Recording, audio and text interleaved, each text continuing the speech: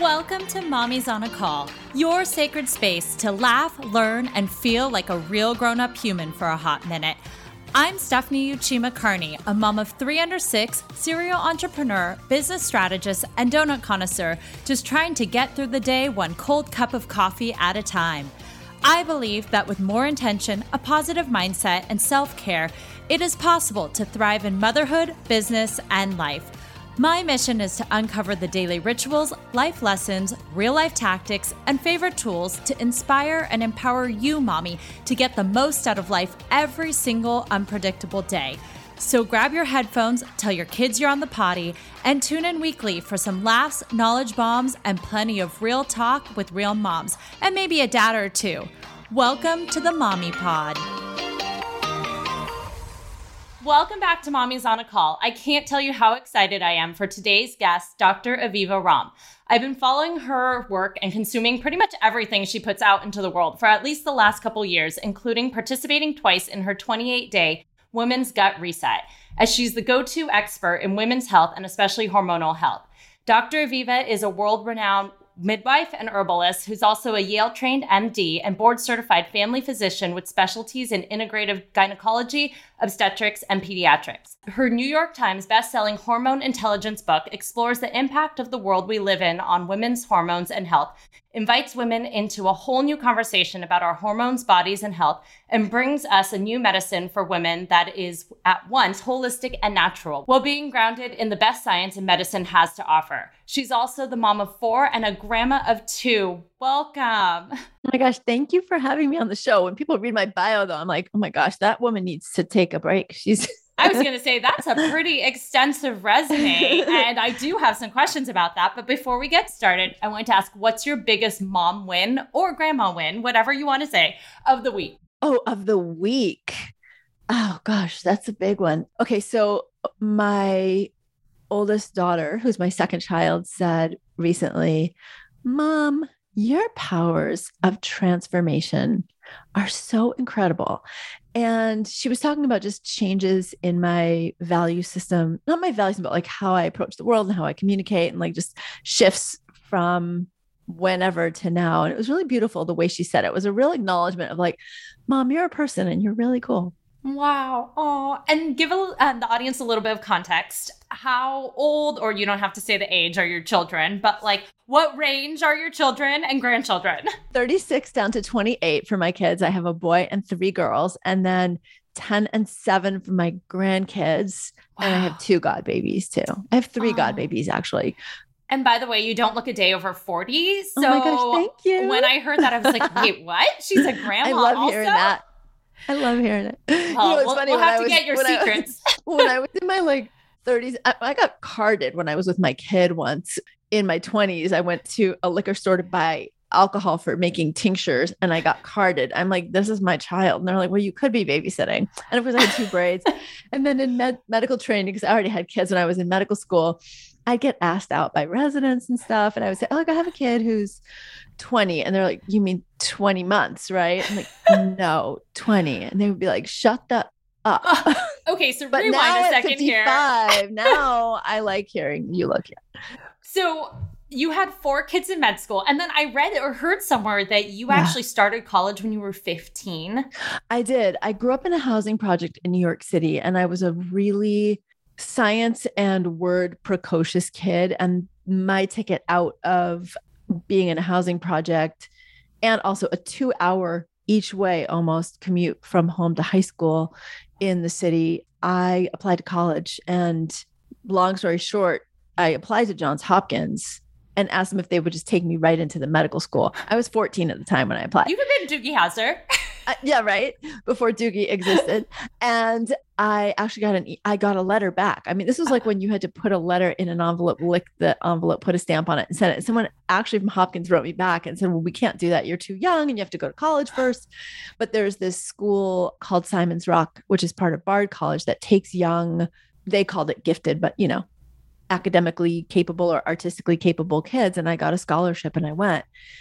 So yeah, I went to college when I was 15. And then when I was 16, I actually left because I found I was going to do pre-meds. And then I found this whole thing that I loved, which was midwifery and herbal medicine and this natural lifestyle. And this was back in 1981. So Yeah, my that family, wasn't like a thing no, it back wasn't a then. thing. My family, actually, my grandmother, my mother thought I had joined a cult because I went vegetarian. I'm like, no, I didn't join a cult. I'm like, this is what I want to do. And then circling back around when I was 30, how old was I? 39 when I went to medical school. And Wow. so I had to go back because I had gone to high school only till I was 15. Then I did that year of college and then left and then had to go back and do a All the GED, the prerequisites. prereqs, everything. What Yeah. made you go back to med school? I mean, you went down this route, you had, actually gone down into midwifery and all of that. What made you go back to med school? And at the time, Yeah. you said you had 4 children. I mean, 4 to the women kids. out there in 2022 who might even have one kid, the thought of med school seems like the craziest idea. Yeah, this So, is a conversation we can and should definitely have because it's yes. intense and I wouldn't recommend it for everyone. And And yeah, Yale nonetheless. really, It was like, you didn't just pick well, there's an explanation to that too. But yeah, so why I went is at the time I was living in Atlanta. I had spent a lot, but not all of my midwifery career in Atlanta. And midwifery, home birth midwifery was still illegal. Midwives could get arrested and go to jail. Home birth families, there was a home birth family that actually did family bed, which now it's like just, the hip Brooklyn or whatever thing, LA, whatever, California thing to do. I did it in Atlanta, but there was a family that was actually reported by their neighbors for child abuse because they did a family bed, which was considered, just inappropriate. So Wow. we're talking about a day also when antibiotics were being prescribed for every symptom that your child had. And literally, you could go to the pediatrician and your kid could have a little cold and an ear infection. The pediatrician would prescribe an antibiotic, and you would question it. And the pediatrician said, well, do you want your child to go deaf or die? And this was really common. And this was before the term antibiotic resistance became a thing. And until COVID, antibiotic resistance was actually the single largest global public health issue we were all facing. So for me, the other thing was if you were in a state where midwifery wasn't legal, and even if you were in a state where home birth midwives were legal, if you had to transfer to the hospital, the home birth and sort of more air quotes here, natural birth movement was so polarized by the medical model that if you went into the hospital, you were treated even worse often if you were coming with a transport because you were just treated as irresponsible, negligent. People had social services called on them for that.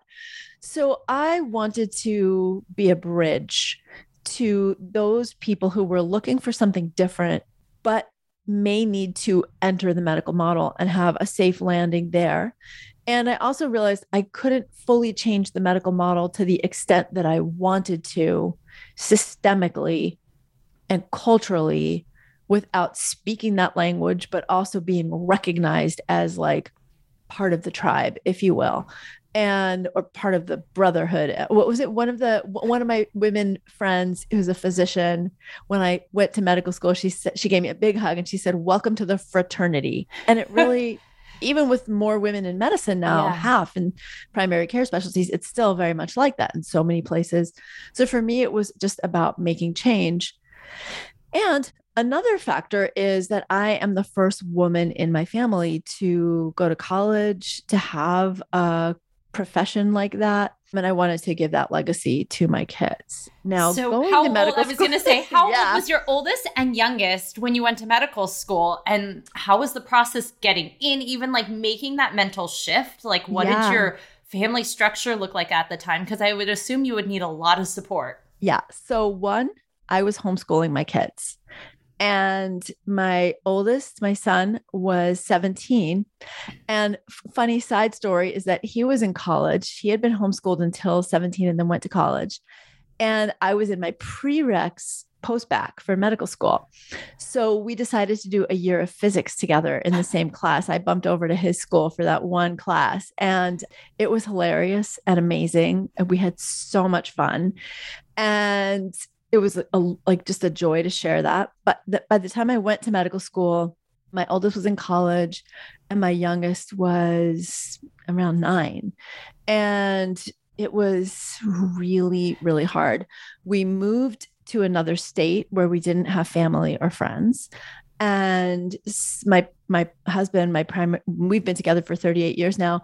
He was the support person. So he had segued his career to work with me from home, and he became the primary home parent. So like I remember coming in Wow. from medical classes one day, and one of the girls didn't know I had walked in the door and had called out, Dad, when you go shopping, can you get some tampons? And I was like, oh my God. But it was hard on so many levels. One, the process of getting ready to go for me on an individual personal level as a woman, human with an intellect and goals and dreams was phenomenal. I mean, I was learning everything that I wanted, that was putting all the pieces together for me about midwifery and herbal medicine and health. And medical school was the most incredible 4-year experience of my life. I mean, in terms of any education.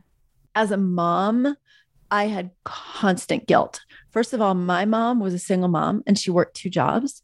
So I already had to unpack issues around going from being a homeschooling mom and over parenting to now making this huge shift. But I kept not justifying it, but reassuring myself that there was value in it, that I was also doing something really important for my family, which was creating this new sense of possibility of what you could do And as showing a your woman and mom. daughters that exactly, it doesn't matter what Exactly. age, it doesn't matter where you are in your life. If you're passionate about something, you should go for it. Exactly. And it's interesting because when my husband was in graduate school, he went to a school called Atlanta University, which is a historically Black college. And there were several women who actually were living in Atlanta in school, getting their graduate education from a few different countries in Africa.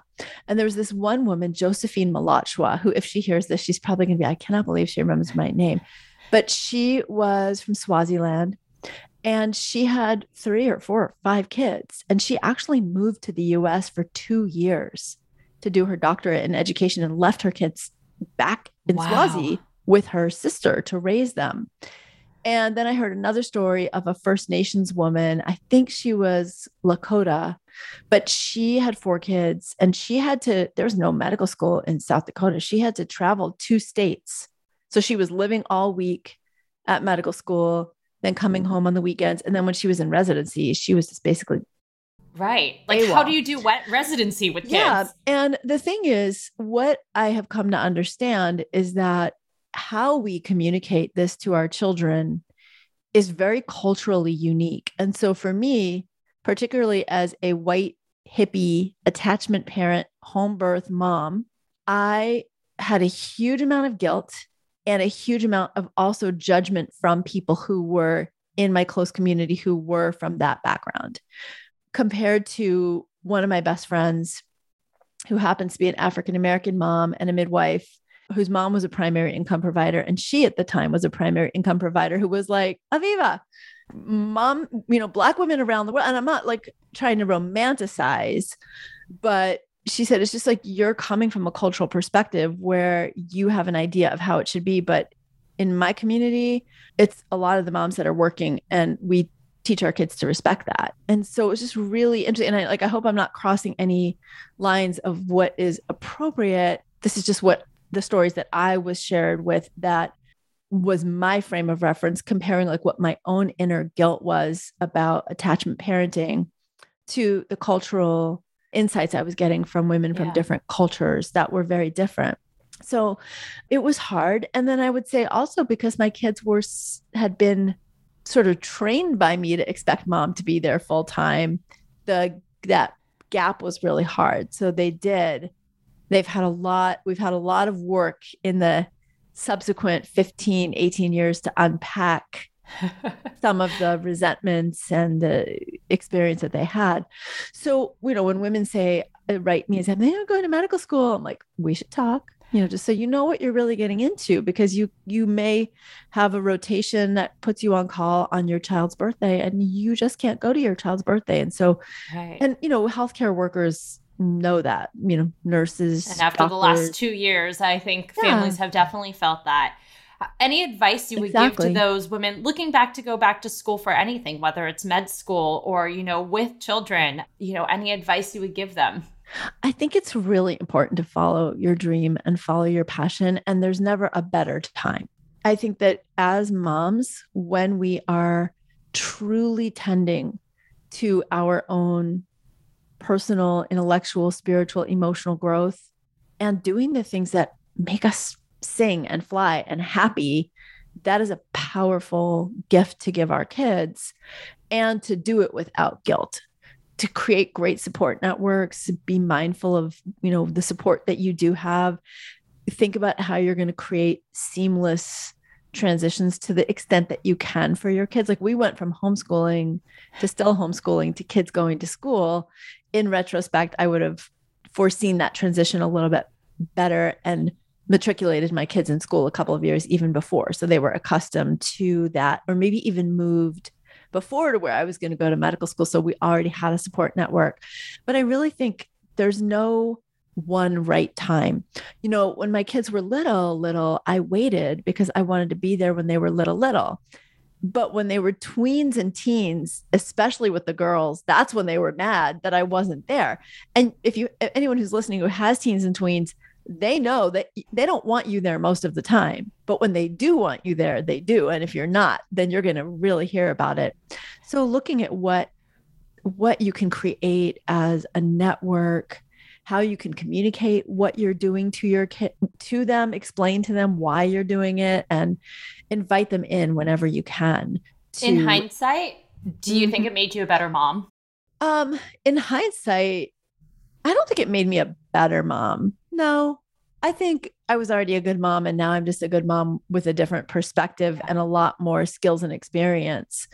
I think it just made me a more fulfilled person. I'm one of these people. I just loved when my kids were little. I loved all their stages, but there was something inside me that felt like there was more that I needed to do. And so I hope in the long run, my son, for example, he ended up going on to create a healthcare system, an actual healthcare system that now serves over 100,000 people in underserved communities in multiple states. And when he looks back, he says he was inspired by the early things he saw with me as a home birth midwife and lack of access, especially in certain communities, but then also the power of someone making major choices that can make major change. So I hope that they're able to see it that way, but you never know.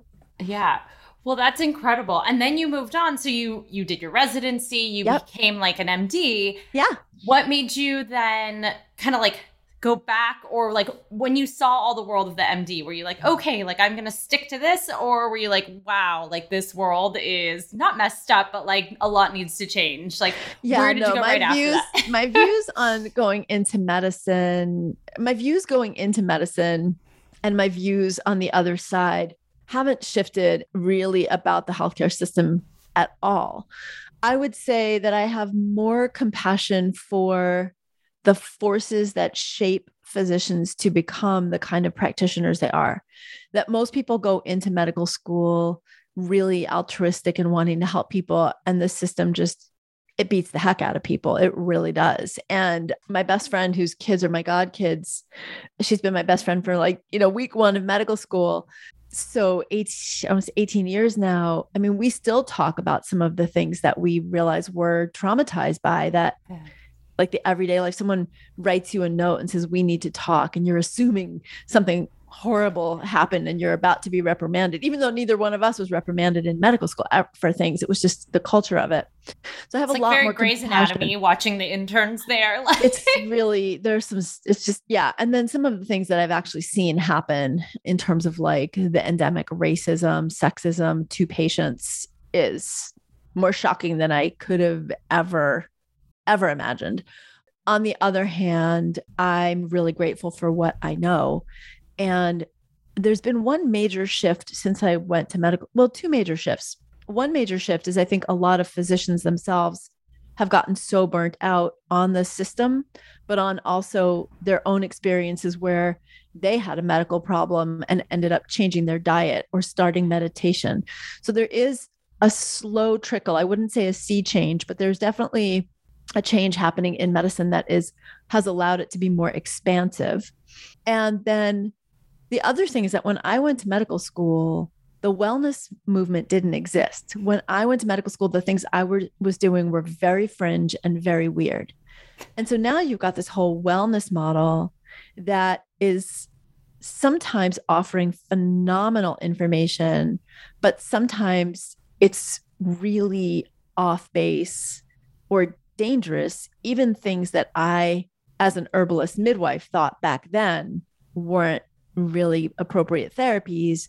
Now anyone with an Instagram feed and a large enough reach can seem like an expert. And so I sometimes strangely find myself not quite in either world. Like in the medical world, I'm a bit of an oddity, but in the wellness world, I can also be a bit of an oddity in that I'm a little more of a critical thinker. So I don't just assume that everything that you hear is really true or works.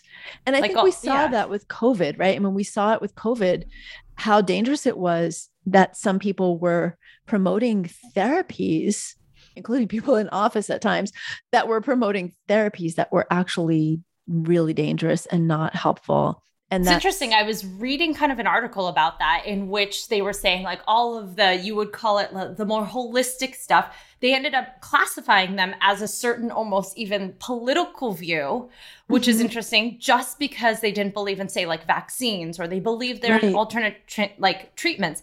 But in a sense, then there's some holistic people saying like, no, we believe in vaccines, but there's other things we can do. It's not black and white. And it's so interesting to see that.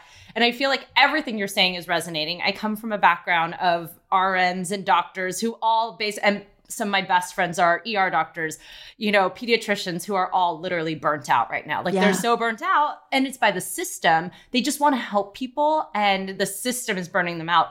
But it's interesting because it's incredible. Yeah. I'm 39, turning 40 this year. And I just signed up to do nutrition school or, integrative nutrition, even though nothing to do with my background, came from a male dominated finance world.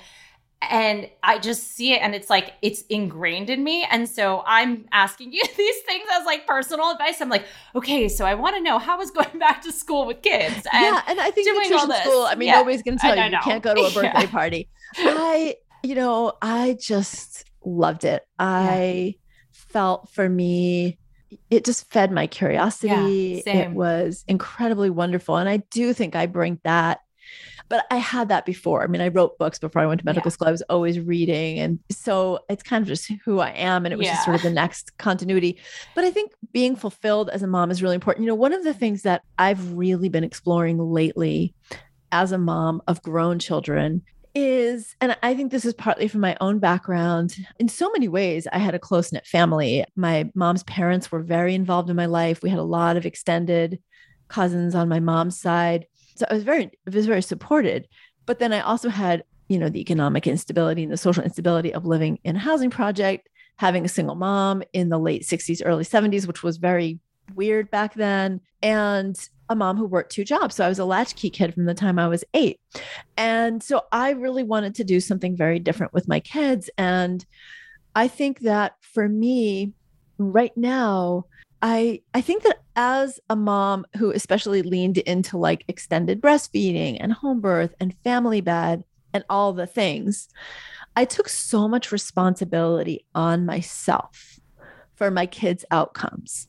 So if one of my kids got sick, in my mind, maybe I was like not feeding them the right healthy diet, or, like all those kinds of very you took it upon yourself, like it was your job to fix it, or it was your job or your responsibility if they came out a certain way. Hello, Dr. Freud, how did you get into my head? Because I'm a feminist on every other level, but as a mom, I wasn't a helicopter mom, but I was very much like an overparenting mom. And so now that my kids are grown and they all have their like wonderful lives and their own creative selves and the things they do, they have their very, beautiful and loving views of me, and they have their critical views of me. And I still find that I take too personally. Like I've put too much weight in my identity as a mom compared to the right I have to put weight on my identity as a doctor or a writer. So like last year, my book came out, Hormone Intelligence, and we were on 7 bestseller lists, like number 3 on the New York Times bestseller list. And I created the entire campaign. We didn't pay, at high ad spend. We didn't do affiliates. It was all organic in my community and extended community of people who bought, like online community. But then one of my kids was going through a really hard time and was really resentful to me about it. And it was like the New York Times bestseller was on a 0 of scale of importance. And my kids' issue with me was on a scale of 1 to 10, on a 10 of how I took it personally. And so I think for me, one piece of advice that I would really love to share with mamas at any stage, and for you as you go back, there may be moments where your kid says, "You're never playing with me. You're reading all the time," or, "We're having the same thing for dinner 3 nights," whatever it is. I'm sure your kids don't sound like that either, but to know that you have the right to do that, and that our kids are their own individuals as well. Like not everything we do is going to shape their outcome. There's no recipe for the perfect kid outcome. And we just do our best. And in that also, your kids are eventually going to grow up and leave home, and they want you to have your own adult life. Right. They want to look at you as a fulfilled adult woman. And if your entire fulfillment is based on their happiness, their outcomes, how much they're in touch with you, how much they visit you, whatever, it puts too much demand, and it's an unhealthy way to go about that parent-child relationship. Because so I think it's also, really important. Once they're gone, you only have yourself. So it's like, you can't place your happiness in other people. You said something interesting. You kept saying identity, my identity in this. I like to call it as a role, not an identity, because your identity, you are an author, you are a mom, you're all of those things, but it's the role that you're playing in that moment. And I think for me, that has helped me separate in the guilt part. Like my identity, I am a mom, but I'm not always a mom. I'm not a mom to my husband. Mom, right? I'm not only a mom. Exactly. A mom. Yeah. And so I love though how you said identity, because I was like, wait, no, it's actually just a role you're playing, like in the bigger things. But so on that note, I wanted to switch gears and talk a little bit about, your hormone stuff, because how did you get, so you went down this path, I know hormones are involved in birth and all of that, but how did you specifically transition after your MD and really going into everything about women's health? And, you were describing going to med school in the time where antibiotics and all that. And I look at my history, I'm literally that child. I'm the child born in 1982. Anytime I had a sniffle, quote, I had an ear infection, I had something, I had so much amoxicillin in my lifetime. I'm literally immune. I cannot take it. I had to go cold turkey. I have to tough it out anytime I have a sinus infection, which then led to, when I was 16, not getting my period yet. What did they do? They prescribed me birth control. Got birth control in order to get a period. Had that because I was a dancer, I was a cheerleader, your body just naturally doesn't get it. Flash forward to when I'm going to get pregnant. I was misdiagnosed with PCOS because I had irregular periods, because once you get off birth control, your body has no idea what to do. And so I feel like I'm the poster child for everything done wrong in the 80s and 90s for hormone health. You have answered your own question to me. Why did I go down that road? You are exactly why. And the bazillion other women who have shared similar stories. So before med school, obviously as a midwife, I took care of women. And then also often I would do some just kind of general light pediatric support as an herbalist. So, the mom who didn't want to just do the ear infection route conventionally, I'd work with a pediatrician and we would do some natural approaches, the garlic mullein eardrops and echinacea and all of that. And when I went to medical school, of course, I learned all the body parts, male and female. In fact, it was hilarious. We had the way you do a lot of your physical exam training is in these simulated patient settings. And so we all had to learn how to do a prostate exam. And so there were 5 of us and 1 patient. And this is how it works. Somebody signs up, they get paid to do it. And we all have our gloves on. And it was like a comedy routine because I was sitting at the end of the row of five. And the preceptor, the doctor said, "So who's going first?" And all four heads turned to me. It was like synchronized swimming or something. And I was like, dudes, I do pelvic exams. Yeah, like this, but they had me go first anyway. But it was just so funny. When I got out of medical training and worked in a practice for 2 years, I did do women's health and men's health. And I just felt like for me, I like the women's stuff better. I didn't find that there were like the psychosexual power dynamics that sometimes come in with men and women, even when you're a doctor. But more than anything, quite honestly, it felt like such a natural extension of my midwifery work. It's what my passion was. And I wanted to be able to know more about less and not feel like I had to keep up. I didn't want to take care of prostates or know about them anymore. It was like, I don't need to do that. Someone else can do that. And so I really just honed in my work around everything from fertility and conception, but continued the, pregnancy, postpartum. I wasn't attending births anymore, except occasionally friends and my grandkids. But so many women were coming in with misdiagnosed or undiagnosed or overdiagnosed thyroid problems, exhausted and being told they had something called adrenal fatigue, which isn't I was told that, by the way. And it's just not last year, I was told I had adrenal fatigue, and I'm like, what does that mean? Yeah, and it's not a real condition. Okay. But the thing is, like, you've got the wellness people saying you've got adrenal fatigue, which isn't a real condition. And then you've got the medical people saying, oh, it's just stress, deal with it or meditate. And there's a truth. Or like you have a thyroid imbalance, but they can't really, or just take some medicine for it. Yeah, there's a truth that's in between. And that's the place that I live, is in that place in between, that bridge.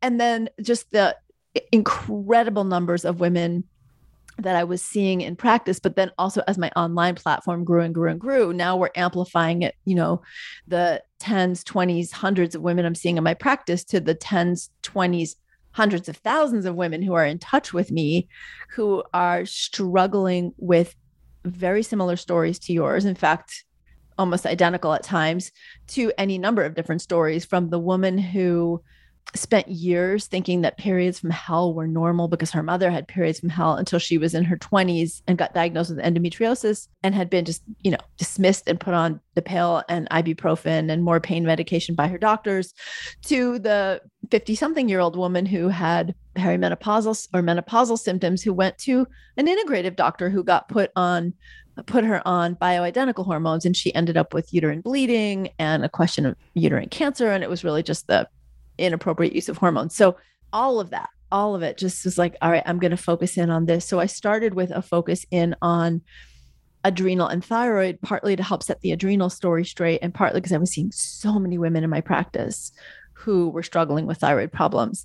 And then that was a natural segue into a book on endometriosis, PCOS, fertility, all the challenges, but not just looking at them from the name of the condition, but to what are the common factors that are affecting all of us as women or people in female bodies that can lead to these conditions becoming part of who we are. So I want to jump into that bridge you sit in and speak specifically to a lot of the women who listen to this are moms of, say, like younger children to teens, but like most of the women here are moms. I mean, it's a mom podcast. And a lot of us have dealt with postpartum issues, things that have happened since we've had babies. Like, for example, after my third C-section, 1 year later, I randomly had ovarian cysts that were actually Mucinex cystadenomas, and they were tumors. And now they just discovered another one that's 7 centimeters in me. And it's like these things that didn't happen before kids or even after my first kid are happening now. A lot of my friends are having the worst periods of their life right now and had never had that before. So I wanted to ask you about that, because as a mom of younger kids, I'm seeing this more and more in my friends group, which means we're in our late 30s, early 40s, this sort of age range built from the 80s, my story to now. What are you any advice or any tips that we should be looking for, or things that we should adjust in order to, just generically speaking, maybe help with some of these? Because I mean, a lot of us were on birth control for years, so we don't actually even know what a real period is. What are we missing? Well, I think also as much as we like to think of ourselves as ageless and ever young, and late 30s and early 40s is really young, our bodies at that stage do start to go into some shifts toward perimenopause. So menopause on average happens at age 52 internationally, but the perimenopause can start 8 years before that. So for women who are in their early 40s, it may be that you have several things going on at once. You're breastfeeding, you're running around like a maniac with little kids, and your drinking body's too much also, caffeine, overstimulating. all the things, right? All the things. And then at the same, at all the, too much caffeine in the day, and then the 2 glasses of wine at night because you deserve it, right? And then you're having trouble sleeping and maybe eating, chicken nuggets, even if they're organic kind, for lunch or dinner. It's like all the ways we are when we have young children with very little time for attention to ourselves. And if for some women concurrently, their bodies are starting to make that shift into that next phase, that's a lot going on hormonally. So I think a few different things that we can do. One is, I know it sounds so much easier than it is to do, but truly slowing down a little more. And I can say in retrospect, again, just repeating that there's no one recipe for the perfect kid. There's no such thing as a perfect kid. There's no such thing as a perfect adult. And we do such a disservice to our kids by even thinking that way. It's just setting them up for constant emotional failure. But all the things that we think, the piano and the soccer and the swim, like all at once, I don't think it actually benefits most of them. So figuring out like what can you scale back a little bit on and still meet your kids' passions and get them exposed to different things. And if you have 3 different kids, I do. I know that's like I had 4. Yes. We had the horseback riding and the piano lessons and the singing lessons and the violin. It's a lot.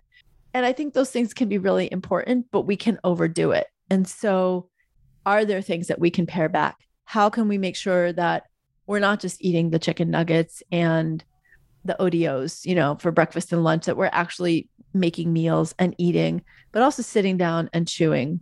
Are we getting sleep? And if we're not getting sleep, how can we sleep trade with our partners if you have a partner? If you don't have a partner, can you spend the nights with another mama and sleep trade? What can you do really creatively? And then the other, sort of simple things, make sure you're getting enough green vegetables. Are you still taking a multivitamin? We take prenatal vitamins and we take postpartum vitamins while we're breastfeeding, or usually the same prenatal into the postpartum. But are you still taking a multi? Because if you are eating that kid snack food all the time, are you actually getting nourished? And then are you taking the time to do things that are just for yourself? Now, let's add on to that the fact that the whole reason I wrote Hormone Intelligence, for example, is the fact that even when we do a lot of those things, we're also being exposed to an incredible amount of light pollution, environmental pollution, all kinds of levels of stress. So looking at what you can really do to unpack what's going on for you that's adding burden.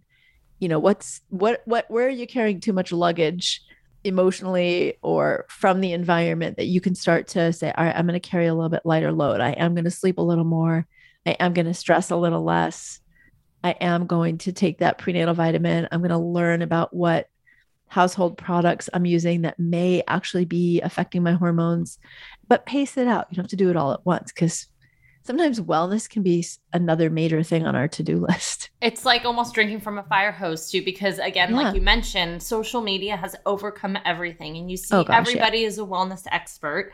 And they're all preaching different things. It's like, everything from the stuff that is good, like non-toxic makeup or things that you put on your body, lotions and stuff, to like every household products. But it can get overwhelming where it's like, oh my goodness, I can't leave like a bubble or else I'm going to, it's like, got to throw away everything. Like I can't put on normal clothes. I can't shop here. Like it gets overwhelming when you also then have little humans you're taking care of. Totally. And the other thing too, I had one of my patients, she had just had her 4th baby like 6 months prior, and we were having a teleconference appointment, and she got on the phone and she was in tears, and like it took her a minute, and I was like, all right, what's going on?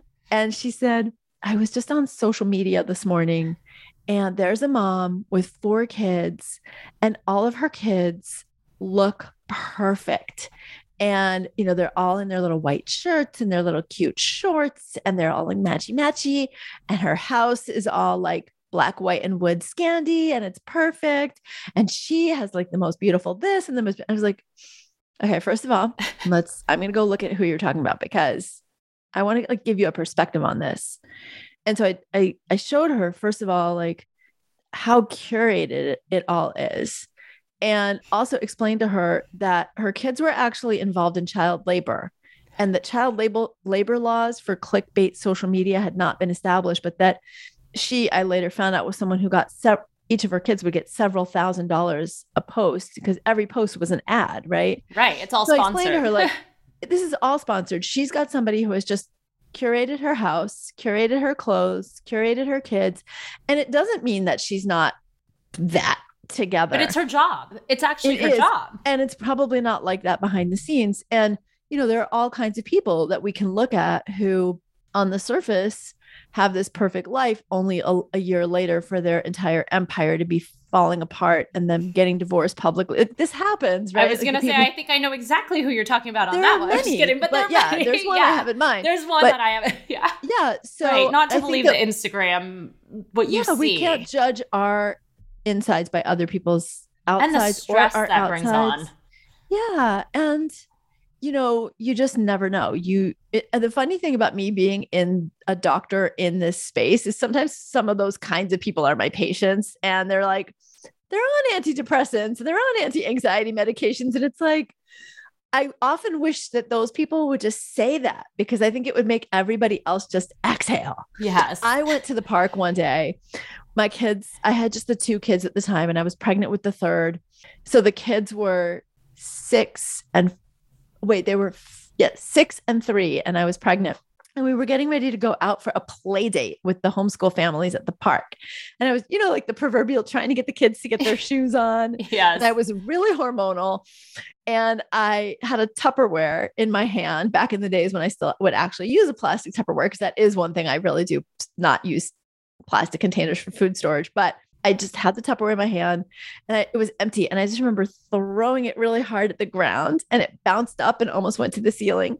And the kids, I was like, get your stuff together or we're not going to the park. And I just lost it. And I threw it at the ground, and it bounced up, and the kids' faces were just like, their jaws dropped, they'd never seen me lose it like that. And it was really funny, because I got to the park, and there I was, like the home birth hippie midwife mama. And one of the we were sitting in a circle, the kids were playing, and one of the moms said, how was your morning? And she looked at me, and I said, well, after I screamed at my kids and threw the Tupperware and we finally got here, it was great. And it was like all the truth talking started happening. And one mom said, well, that's not so bad. I actually threw the laundry down the stairs the other day. And that was after I threw the divorce at my husband. I still remember that. And I think we have to just get real about it. Yeah. All of that. Wow. Yeah. Well, before we wrap it up, I do want to touch on a couple things, just again, along the lines of, postpartum and things. We talked kind of like generically about we should be eating our leafy greens or things like that. Are there any, say if I was to go home and pick 3 things I can do today, what should they be to maybe start? Besides maybe detoxing from social media or the stress, but any tangible things that you help your patients with or prescribe or, not prescribe, but send to the store to get, or things in their house to remove. What are some, maybe 3 things that we can do today to get us going? So, besides buying your book too. You don't have to do that. You can get lots of stuff on my socials and my website, but yeah, get the book too. It's great. Thank you. I would say one is probably going to make me really unpopular, but I think it's so underemphasized. And that is 86ing the alcohol. Once you get to be about 38, I would say, maybe even a little before, a lot of women start to notice that the alcohol tolerance they had in their 20s may feel good while you're drinking it, but then you just never sleep that as well that night. You may fall asleep fine. You wake up, you're irritable, you're emotional. And so really leaning into other beverages, whether it is an apple cider switchel or tea, if you really want to drink, keep it to something like vodka or tequila, like the white alcohols, and once a week and one drink, because it sets our hormones off. We know that it's an estrogen disruptor. We know that alcohol increases our breast cancer risk. It's one of the only substances that we can actually say is proven to increase breast cancer risk. It's just like a bottom line. And it makes us feel bad ultimately past a certain age. Another thing that is along those lines, so I would say number 2 is, and I'm always having to remind myself this, hence the tea in my hand, is to stay hydrated.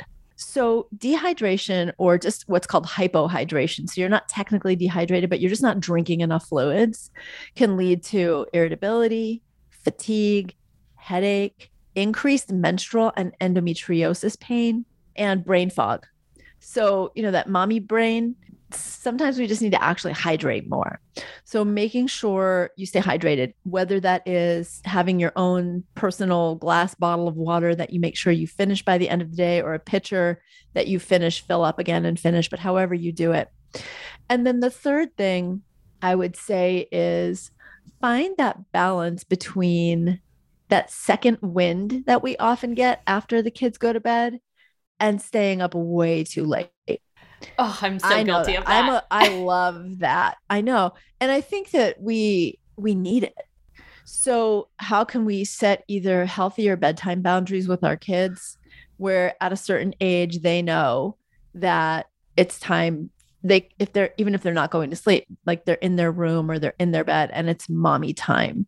So that instead of waiting till 9:30 or 10 o'clock to start getting mommy time, and now you're up till 1, how can you pull that back a little bit? And again, partner swapping is one way to do it. Do you have a nighttime routine or a morning routine in that? I do. And even when my kids were little, I mean, obviously when they're breastfeeding and they're waking up, I have one, my youngest, who's now just about to turn 28 next week. She knew that if she would stay in the room with me at night and was quiet reading a book, I wouldn't mind if I was reading or doing something. So one time when she was like 2 years old, she was in my bed while I was sitting on a chair in my room, and she was like, I'm reading a book, but she had the book upside down and backwards. It was like, she just wanted to hang out with me. But yeah, for me, and we don't, sometimes we get into the Netflix series too and end up staying, like watching it to the last minute, but we try to hit pause about 10 and read. And I don't use a Kindle or anything like that. I read real books.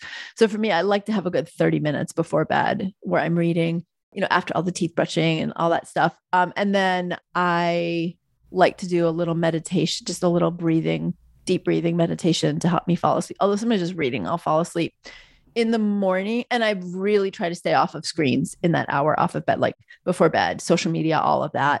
And then ditto in the morning. I try to have a slower waking time. And even when the kids were little, I would try to wake up a little bit before them, just to have that slow start to the day, just a few minutes of breathing, getting a tea, and then they wake up. But then of course, sometimes they would wake up before me and wake me up. And then again, no screens early in the morning. I really try to stay off of what I call other people's agenda, whether that's social media or my email first thing in the morning, where I'm already getting stressed before my day has started on the to-do list or the FOMO or whatever it is. I didn't used to drink coffee. I started drinking coffee in residency. And now my morning is usually some kind of movement or journaling, and then coffee, a little chat with my partner because we both work from home, and then getting our workday started. Well, it's good to know you drink coffee. Makes me feel a little better. Since every wellness person's like, oh no, only drink tea. Like coffee's bad. Well, I don't think coffee's bad. I mean, I think it's important to get good quality coffee so you're not getting all kinds of, solvents and stuff. And I need to drink decaf. Caffeine is really very stimulating for me. So sometimes I'll have just decaf, or I'll have decaf and like a third of calf. My husband drinks the calf. So I'm not opposed to coffee. And particularly the only times I say coffee would be bad for someone, so to speak, is if they have a lot of cyclic breast tenderness premenstrually or a lot of PMS. And interestingly, the data is not there from a scientific perspective, but enough women report it. So if you're having menstrual cycle or hormonal problems, take a break off of coffee for a couple of months and see how it is. And if you're having sleep problems, then coffee is not your best friend. So if you're having sleep problems and you really love the coffee, keep it to a decaf, keep it to 1, and keep it to before 11 in the morning. Awesome. Well, and have it with food. Oh, yes, with food. Well, to wrap things up, I wanted to ask my final question, which is what do you think is your mom's superpower or your superpower that you gained once you became a mom that makes you better in either business or life? Oh, I'm fierce. I am like a fierce protector of the people around me. So you definitely want me to do things like birth advocate or negotiate. I'm really fierce about speaking my truth, protecting the people I love. And I think that's probably a big one. Beautiful. And where can we find you online? You can go to Dr. Aviva Ram on Instagram. You can go to Aviva Ram on Facebook or just avivaram.com for my website. Yeah, and your blog has amazing things. I've sent your PCOS diet and your PCOS articles to so many friends and your Hashimoto's stuff. I have a couple friends with it. So thank you so much for joining today. I really appreciate it. Thank you. Thank you so much for listening to this episode of Mommy's on a Call. Your support means the absolute world to me. You can find the show notes for this episode and other goodies over at mommysonacall.com. And if you enjoyed this episode or have gotten value from the podcast, I would be so grateful if you could head on over to Apple Podcasts and leave a rating and review so that we can reach and empower more moms all over the world together. Thank you so much again, Mommy Pod, and I will see you here next time.